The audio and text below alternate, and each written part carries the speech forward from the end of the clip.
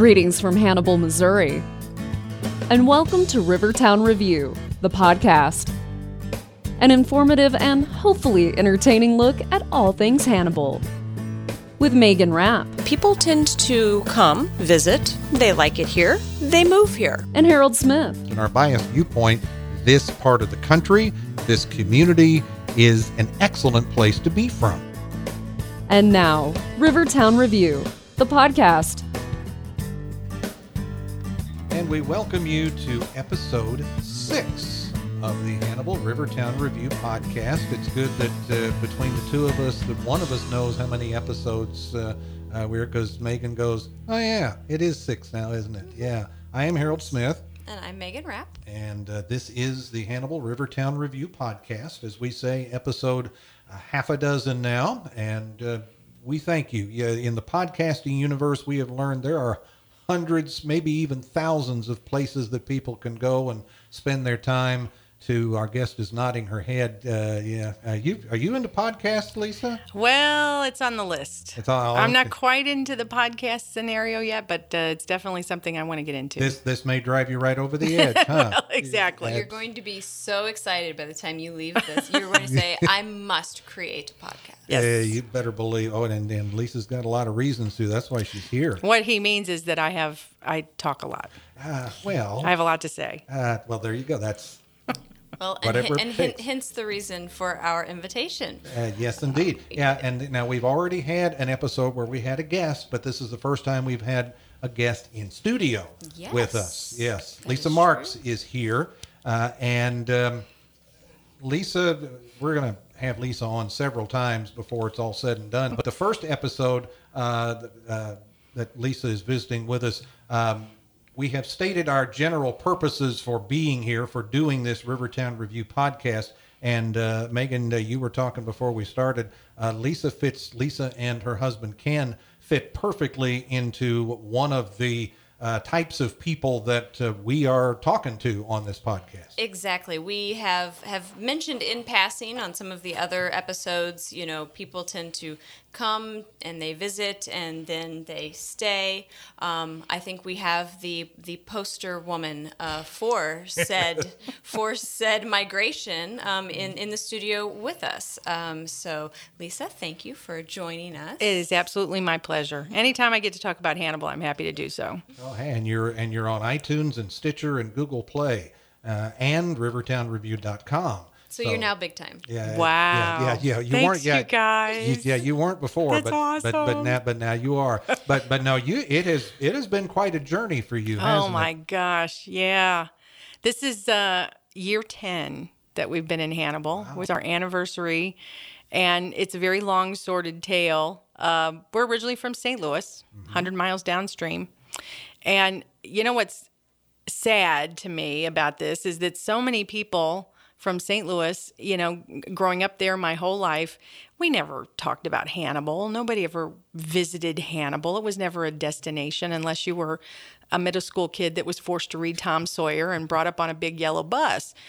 So to go through Mark Twain Cave. To go through, and the Boyhood Home. So we just found ourselves in such a strange place in 2008 and in 2009 when the economy tanked and we went through this terrible recession. Ken had a job at Chrysler. Oh. He had been a manager at the Chrysler plant there for 20 years, and Chrysler closed the plant in St. Louis. So then our choices were move to Detroit, move to Rockford, Illinois, which is just as cold as Detroit, or to take the buyout and for Ken to kind of find a new career. Well, the problem with all that was Chrysler was going into bankruptcy, and we weren't 100% sure that if he stayed at Chrysler, even moving to Detroit, that would ever work out. And, the buyout was a very generous plan. If you stuck through Chrysler and they went in bankruptcy, they could just furlough you with no benefit package. So we went, and thought, might want to take the money and run. Yeah, you get that golden parachute. You better take it. Yell Geronimo and pull the ripcord. So Ken took his golden parachute at the age of 39, and we didn't know quite what to do with ourselves. And we both love history. And our boys were both at an age where we were not quite empty nesters, but very close. They were both already in high school. And out of the blue, a friend of mine who ran estate sales called me and said, I need help. I've got this big mansion in Hannibal, and we're going to do an auction there, and I need help kind of doing inventory of the merchandise in this mansion. And I said, there are mansions in Hannibal? What's in Hannibal? So came up, and of course it was Rockcliffe Mansion that he was talking about, which is a glorious mansion built in 1900 for John Cruikshank. It's a 13,500 square foot house, 30 rooms. In today's money, to recreate it in the same way that it was built in 1900, it would be roughly a $12 to $14 million house. I mean, it's an amazing property. So I came up to do inventory, and what the plan was at the time, the owner had gone into bankruptcy, and the mortgage company wanted to just auction everything, rip the plumbing and the chandeliers and the woodwork off the walls and just sell everything off that they could sell, and then the house would just be a shell.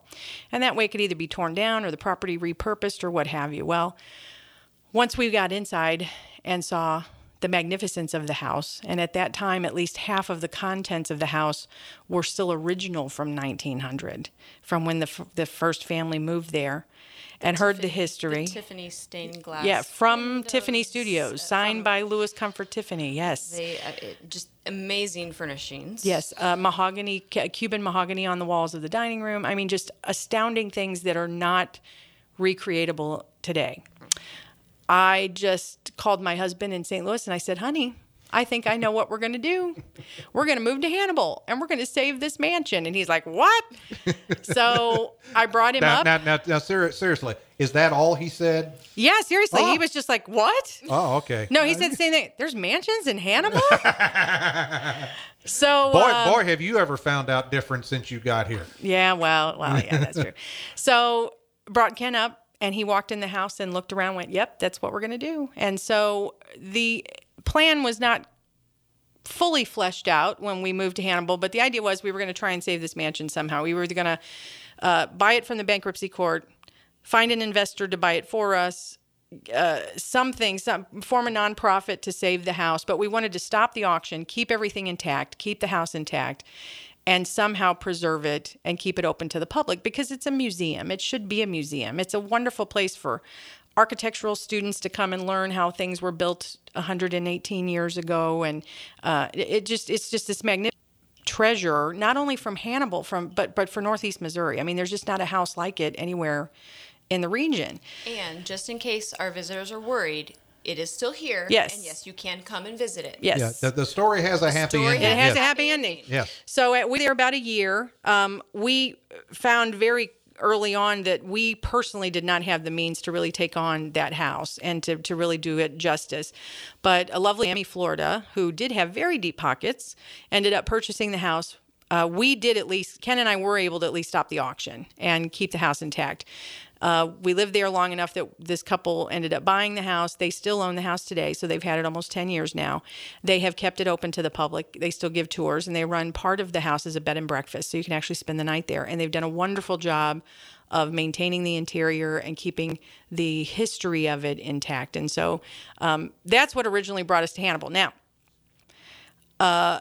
because we love history, we started doing research, and we wanted to find out more history about that particular house, which led us to learn about the lumber industry in Hannibal, which was the money that was earned to pay for that big monstrous house. And then I heard, well, wait a minute. The unsinkable Molly Brown was born and raised in Hannibal? Oh boy! And so then that was a whole nother thing. Oh boy, was it ever! Yeah, and then and you know, the whole time we're doing the research on the history, and then the other thing was, what do you mean there's not a history museum about Hannibal? Everything's just Mark Twain around here. There's a lot more to Hannibal than just Mark Twain. So that one of the first times that you sat where you're sitting right now, and we visited about the Hannibal History Museum. That more or less was what was your overarching theme is. Yes. This is everything else is about Mark Twain. The Hannibal History Museum is about everything else. Yes, and we love Mark Twain. And Mark Twain is why we're all here. It's why Hannibal's on the map. That's why we're doing this podcast. Right. Yeah. But boy, I tell you, once you live in Hannibal for any length of time, you start realizing this is a really special town. And it's not just Mark Twain and root beer and, I mean, it's just the the architecture of this town, the history of what made it such a cosmopolitan, sophisticated city for so many years, the history of the Irish living in town, including Molly Brown's family. I mean, there's just so much here. It's so rich in history, railroad history. I mean, there's so much. So that's the reason that we stayed in Hannibal, is we decided once we gave Rock Cliff over to the new owners, we purchased our own little house and we decided to stay. And, after living at Rockcliffe, we could have relocated anywhere, but honestly, it got to be where it just felt like there was just too much here to explore and too many opportunities, and that there were things that we could do in Hannibal that we probably would not have the opportunity to do anywhere else on the planet.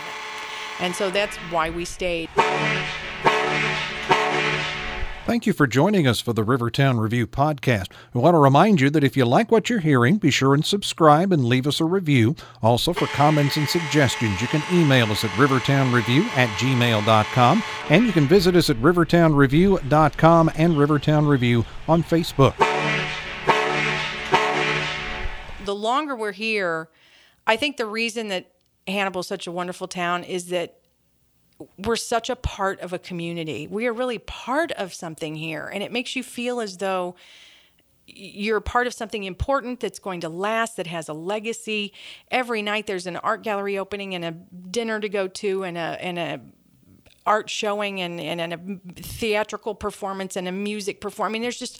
You're just part of something. I could say right now that if I really got into a dangerous place, there are 100 people that I truly believe care enough about Ken and I that they would come to our aid. And you can't say that in towns like St. Louis. There weren't 5 people in St. Louis that I could say that about. So I just feel like when you find a community like this that you fit so well into, and there's so many people that are kindred spirits, that it's really special, and it's not typical. This is a very unusual place to live. And I think that's what attracts people. When we give tours all the time, we have people that look around and they see the architecture and like, wow, this is a cool little town. And then they hear how inexpensive the architecture is, how low the cost of living is to live here. And it makes them really stop and think about, wow, maybe I should really think about buying some property here, and then they get caught up in the magic of it too. There really is something magical about this little town. And I just, the more that I visit with folks like you and with other people who have migrated here, we could probably, if we just had people in here for episodes of people that have moved here. I mean, there are a couple of people that come to mind just right off the top of my head. They could have moved anywhere, but they looked around. They became involved, and the Garys are one example that comes to mind. These guys have been all over the world, and they wound up here because they had looked around, had reason to come here. Richard Gary, Mark Twain himself, and they looked around and go, well, why don't we just live here? I think you are starting a second podcast of the great Hannibal migration. But there is something series, because you're right. I mean, I could name a dozen couples right now that have moved to Hannibal in the time that Ken and I have been here that have made a huge impact on this little town, that have made big change, positive change, and that are part of a coalition that in some ways is keeping the historic district together. Hannibal, the folks that are born and raised in Hannibal are not necessarily the ones that live in the historic district. They kind of live on the suburbs or, out towards the hospital area, and that's fine. But there's a culture growing in the historic district in particular of people that have money, not necessarily Ken and I, but people that have money, that love architecture, that realize that they're going to buy this house for this very low price. They're going to put a ton of money into it to restore it. They're not ever going to see that money come back. It's just because of the love of the architecture and of the scenery. And they have really made homes here. And it gives, again, it isn't the value of the property. It's the value of the experience. It's the value of the idea of having a legacy and leaving something behind for the next generation. And the people that believe in that and find value in that are the ones that stay. And there may be out there in other parts of the country other than the Midwest, maybe people who have this stereotypical perception of people in the Midwest, especially small town people. When other people come into their community, they kind of stand off to one side and look down their nose at them, and they're not from around here.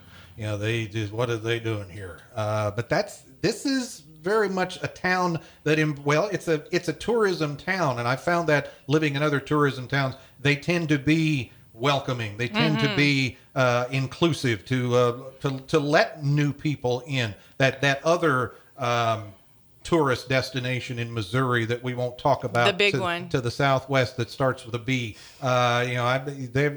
Because so many people are from somewhere else anyway, and it's getting to be more that way in a town like Hannibal. Well, I think that's true if you have money.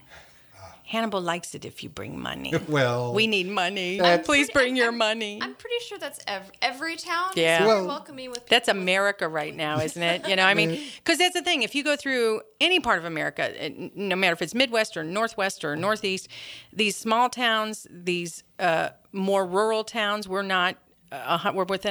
longer than 100 miles away from any major metropolitan area, so we're considered fairly rural. Any town that's in that kind of a demographic, no matter what state you're from, is deteriorating. There's this gigantic migration happening again, away from farms, away from the rural areas, back into the big cities. And so these small towns are really suffering. And it's because of jobs and economic development that there's so little of that happening in these small towns that Hannibal's very fortunate to have Mark Twain. And to have tourism. Yeah, you got to have a hook. Yeah. That's other towns have told us, oh my God, we'd give anything to have an icon like that we could rely on to market and to bring people to our small town. And so we're very fortunate about that. But what really keeps these historic districts alive are people that are not doing it because they think they're going to make a killing or that they're going to flip these houses and make all this money. It truly is just for the love of the experience and living in this kind of a culture and enjoying the camaraderie of the people that are doing likewise. Yeah, and from that has come, well, as you alluded to, the Hannibal History Museum. I had a great segue I was going to use. Go right ahead. Please, I'm sorry. I stepped on your segue. Golly, Harold. You stepped on my segue, Harold. Well, I was just going to say that now that we have learned how Lisa and her darling husband Ken discovered Hannibal and came to Hannibal, and we know that they helped to save Rockcliffe. Thank you very much. You're very welcome. My pleasure. We want to know. All right. Now, what did you do after that? Let's see. In a 5 minute. I was gonna say, how long is this podcast? Q&D. This is the lightning round. From 3. In the next 3 to 5. Yeah. Yes, the lightning round of. I'll give you the Reader's Digest. There we go. I'll give you the condensed version. That'll work. Okay. First thing we did was we started Haunted Hannibal Ghost Tours. That came first. Because Rockcliffe was haunted. We did have true haunted experience. I'm not a ghost person. I'm not paranormal. Ghosts have to hit me over the head with a frying pan and get my attention. But I had weird, crazy things happen. And when I talked about these weird, crazy things, and other people said, well, I'm having weird, crazy things happen too. And I started gathering all these crazy ghost stories, and it just became a tour. And it's a lot of fun, but it's a history tour. So after we started the ghost tours, we did start the Hannibal History Museum, which was our main goal once we left Rockcliffe. We had done all this research, read all this wonderful information about Hannibal, and we're excited to share that. We wrote books. We wrote a book called Haunted Hannibal. Surprise. And then A Brief History of Hannibal, which that book was actually the roadmap for the museum. We wanted to do the research and kind of write the stories we wanted to tell, and then we could make the exhibits from that. And then after that, we took over Molly Brown's birthplace and museum, which is here in Hannibal. Molly Brown lived here from her birth in 1867 until the age of 18. So all of her formative years were here in Hannibal.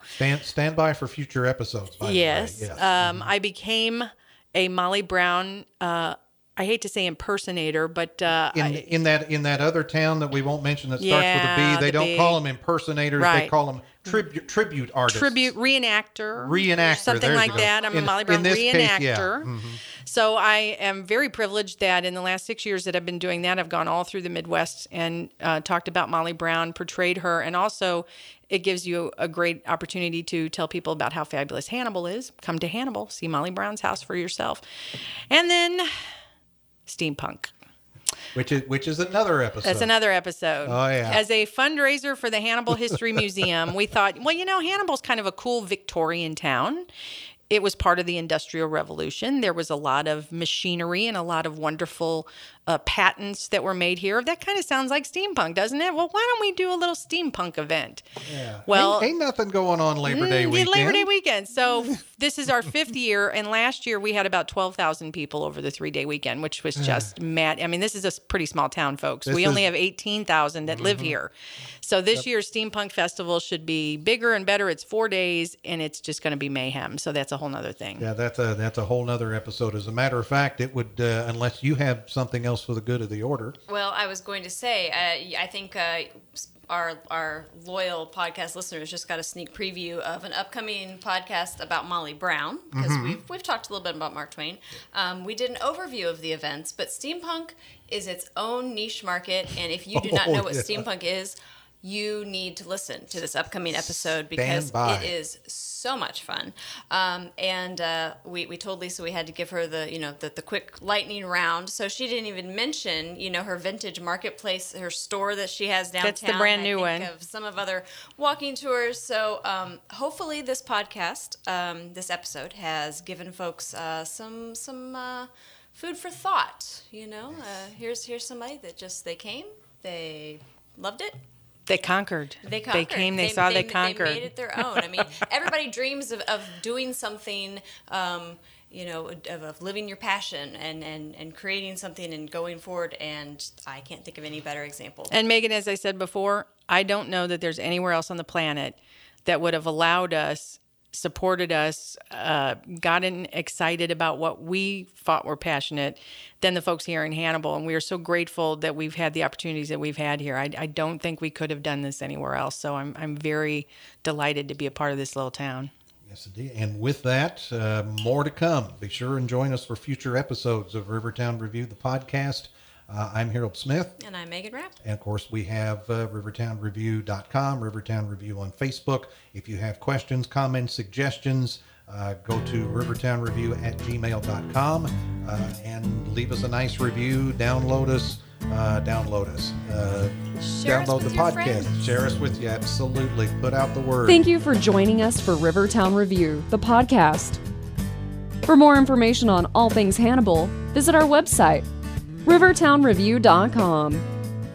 If you have comments, questions, or suggestions for future episodes, please email us at rivertownreview@gmail.com. And be sure and join Megan and Harold next time for Rivertown Review, the podcast.